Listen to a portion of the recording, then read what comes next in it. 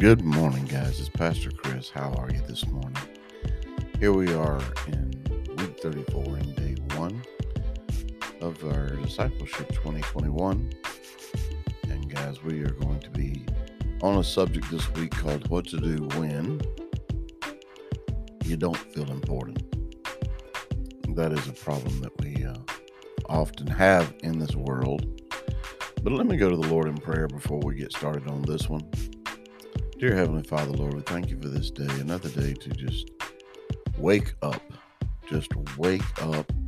and breathe. And Lord, we just thank you that we have your promises to lean on as we do go through this world. We have to be living in this world, but we do not have to be of this world. And so, Father, I just thank you for the strength that you give me to go through it, to deal with the people who have issues and problems, to deal with my own issues and problems and my own flesh. Lord, I just pray for strength, guidance, direction, and correction as I do so.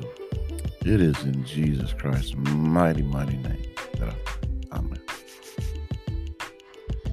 So yeah, guys, we spend so much time trying to fit into society, trying to fit into a world, trying to be somebody that everybody wants to look up to. We're doing it wrong. We've been programmed wrong. We've been taught wrong. We need to be focused on making sure that God says we're doing it right. That if we're going to be important, that we're important to God. I mean, he thought we were all pretty great. Jesus thought we were to die for. So I'd say we need to focus on that, because the devil runs the world and our society, not God. The devil runs all this crazy stuff. So don't be so uptight about trying to worry about society as much as you are about how you'll fit into the kingdom of heaven. Now this morning I'm going to be reading to you from Hebrews 10, 35 and 36. And then I'm going to jump into Philippians 1, 6. So y'all hang tight and let's do this scripture together and see where the Lord leads it. So Hebrews 10, 35 and 36 says, "So do not lose the courage you had in the past, which has a great reward." It says you must hold on so you can do what God wants and receive what he has promised. You know, as a pastor, I preach every Friday night. I counsel every day. It's 24/7, 365. And the main thing I tell people over and over is read your Bible. Read your Bible. Study your Bible. Meditate on your Bible. Read God's Word over and over and over again. And guys, there's a reason for that.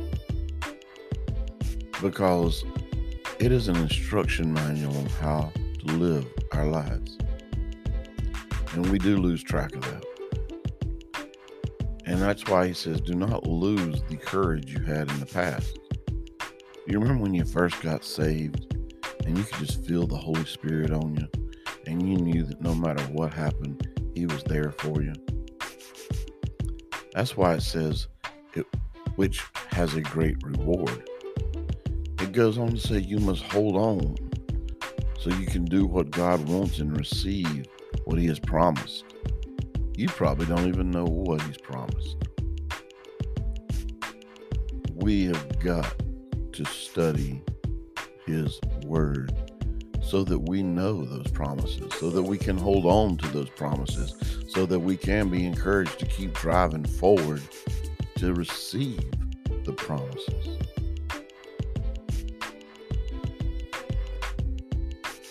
Let's go on to Philippians. There's more I could say about Hebrews, but no need.